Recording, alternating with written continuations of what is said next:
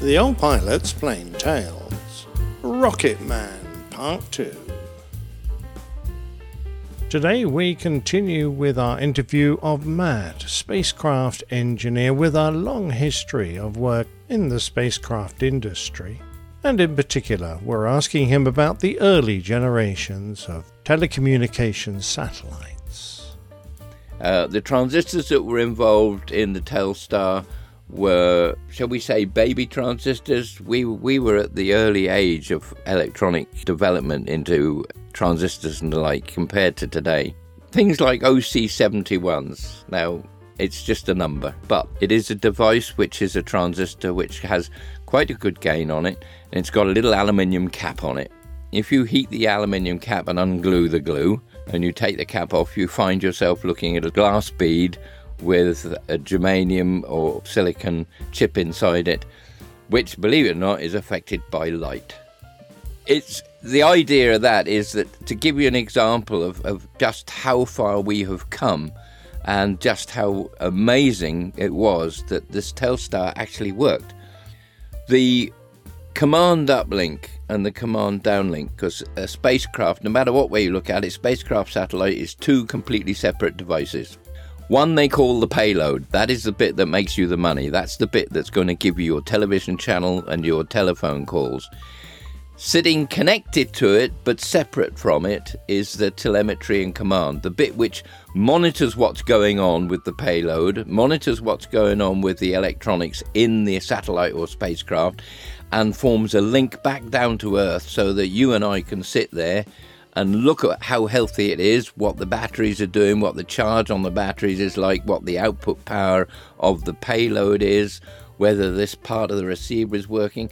And where possible, you build redundancy into the spacecraft or satellite so that if some part fails, you can operate a number of switches and bring in the new part and switch out the old part that's failed.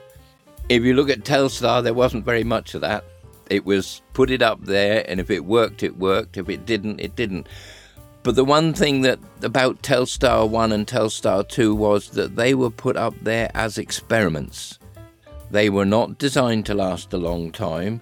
It was an experiment, an expensive experiment, as to whether or not we could prove that satellites could work in communications. And not only did it work, it survived an exceedingly long time. And they were actually taken down by, believe it or not, radiation, causes outside the satellite itself. In other words, if the satellite had not been interfered with by some other means, it would probably be still there today if it hadn't dropped out of its orbit and fallen down and burned up.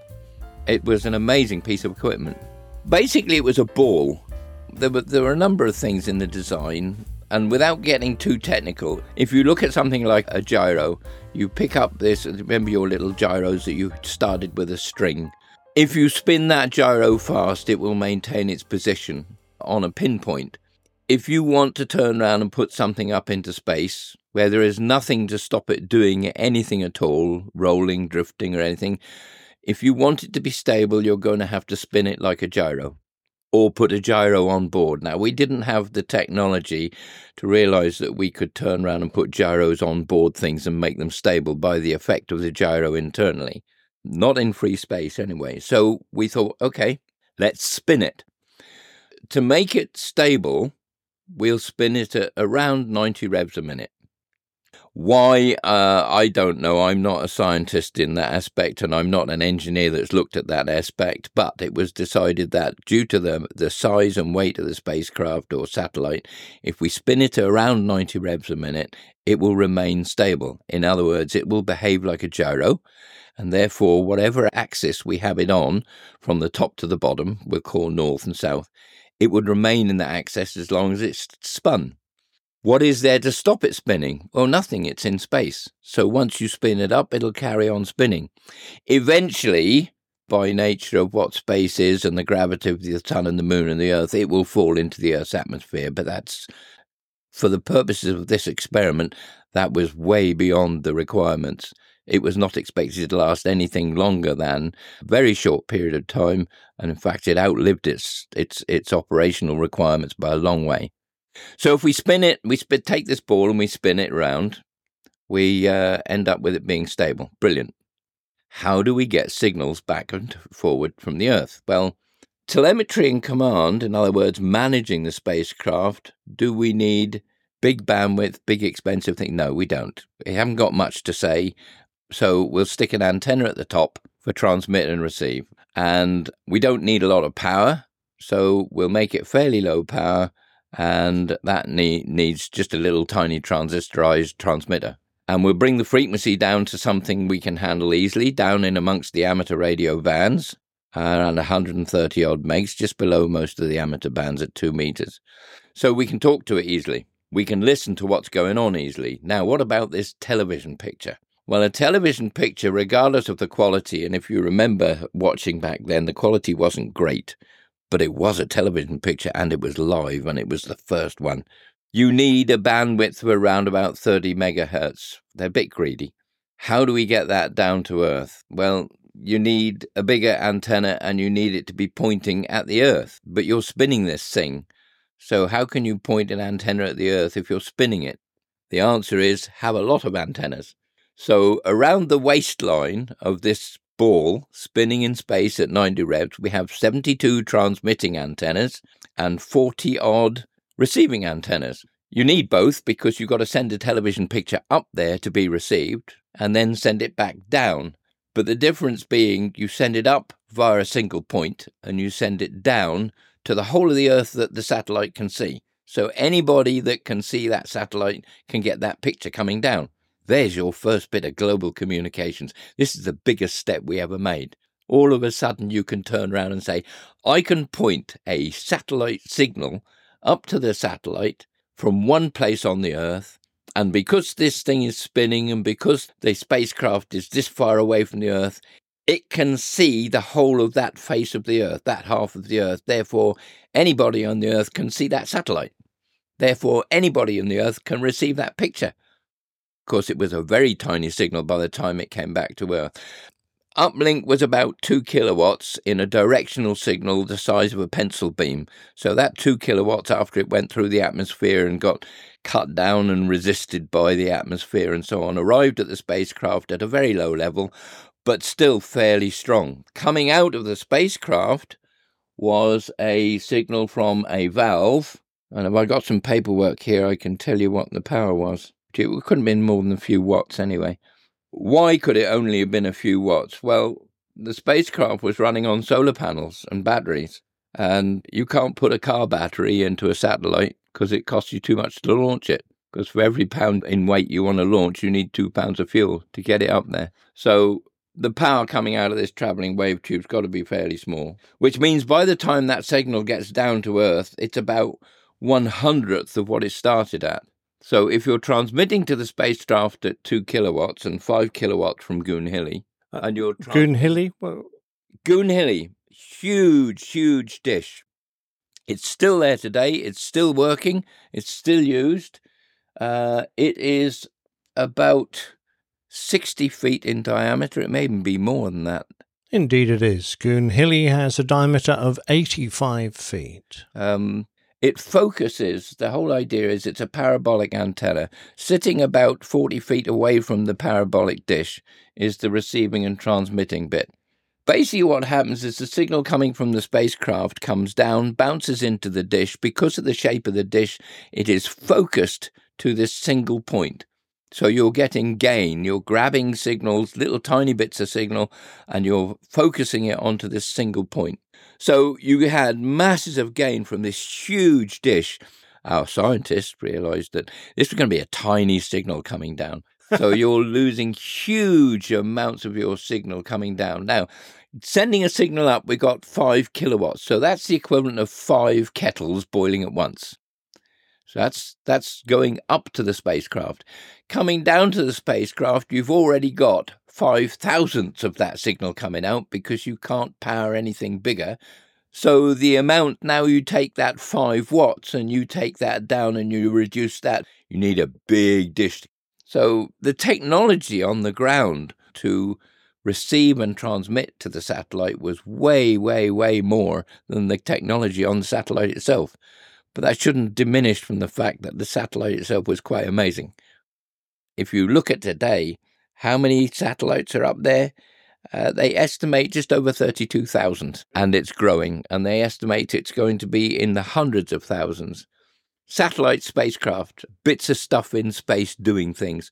Our biggest problem that we are seriously looking at today is there is so much stuff up there, it's getting crowded. One of the things I was reading up on the other day was that if something comes out of its orbit and it hits something else, it's likely to be something like a domino pile. Hundreds of dominoes all lined up behind the other. You trigger one and they will start to fall. There are so many in low Earth orbit that if something hits something, it's going to start this domino principle. It's just going to spread like wildfire and take out hundreds of bloody spacecraft up there. It's just crazy.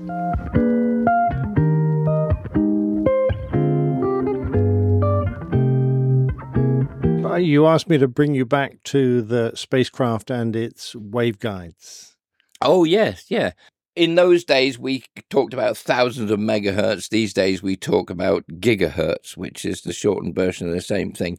Here we go.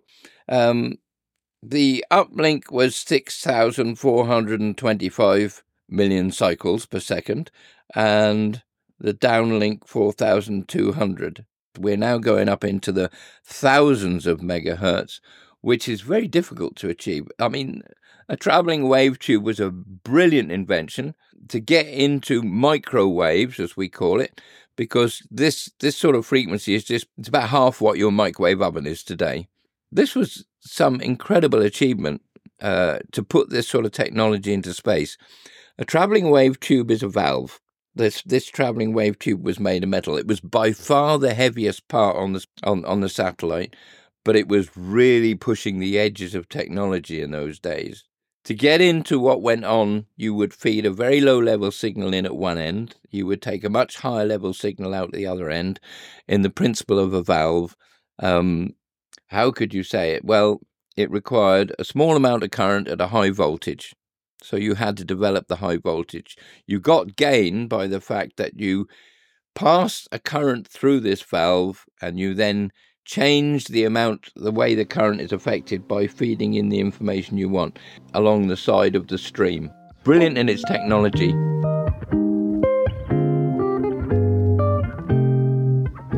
I jump back to something else too, which is where the technology really takes off. You'll notice that I said 6,425 megahertz downlink, 4,200 megahertz uplink.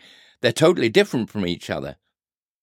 So if I transmit a video signal going up to the spacecraft being carried on a 6,425 megahertz, how do I get it back down to 4,200? The simple answer is take the signal that I want off the carrier when I get it up there, move it across and put it back on to the carrier to come down. And in fact, that's what you do. So you actually take your television picture off the signal going up, move it across as a television video picture to the transmitter and put it back onto the carrier to send it down. Now, if you think about that, that's like having a transmitter between you and me. I pick up my little radio, I press the transmit button, my voice gets sent by radio across to your receiver. Your receiver then takes the voice off the received signal and puts it onto a speaker. Now take what I've just taken off your speaker and move it across to another transmitter and transmit it down. You've now got a spacecraft. Because what I've done is I've said, right, I transmit it to you. You now take it off, turn it into the voice, move it across to another transmitter and transmit it somewhere else. There's your spacecraft, your bit.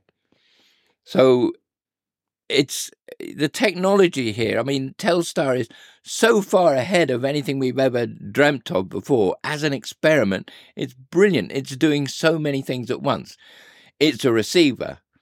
It's a receiver which takes it down to a television picture. It takes that television picture and it hands it over to a modulator which turns around and puts it on the traveling wave tube to send it out on a different frequency to all over the Earth on 72 aerials because it's spinning round. I mean, when you start to look at something like this, you start to realize just how incredible this whole thing was and how many brains it had to put together to get this to actually work. We take it all for granted. We turn around, we turn on our television, and we have our satellite dish on. My motorhome, for example, I got a satellite dish which finds the satellite I wanted to find out of the 42 that are on that swing that I can see. It locks onto it, it brings down the signal, it decodes it, it puts it on my television at the press of a button. Go all the way back to the likes of Telstar, and you are at the very start of how on earth do we find this little tiny ball racing round the earth, appearing every 2 hours and 40 minutes, lasting in our view for about 35-40 minutes, disappearing again, and we're going to have to find it next time it comes round. You are at a situation here where we knew so little. The brains behind this were incredible. You could turn round and you had literally to say, where is it going to appear next time? The maths involved in that. Today, that maths is all done on a little tiny processor chip, sitting in my antenna dish on the roof of my mobile home. There were guys with slide rules sitting there, working this out every time this spacecraft, where's it going to go? Oh, it's in this orbit, it's moved half a degree. I need to work out when it gets right round the other side of the Earth, where is it going to appear in my azimuth and elevation? Where am I going to point this bloody great big dish at Goonhilly to find this thing next time around? And it worked. They did it time after time after time. And each time they did it, they got a bit cleverer at it. They realised a bit more. But this is the first time. This is experimentation like you wouldn't believe. Was it incredible? Yes. Did it make people wonder at what's going on? Absolutely. It was the start of everything we have today, and we take it for granted. It's sad. People turn around and say, oh, I've got Sky Television. Oh, I've got 150 channels. Well, my satellite dish that I've got on the top of my motorhome can receive 44 different spacecraft and 6,500 different television channels if I want to. Go all the way back to 1962. One television channel. Noisy, grey, not the best lock. It was just amazing. We don't realise. We don't, and it's sad that we don't teach enough about it, because it was amazing steps forward to everything we take for granted. Absolutely. It's been brilliant listening to you, giving us a little peek into the history of spacecraft and how they all work. Thanks very much indeed. My pleasure. Thank you.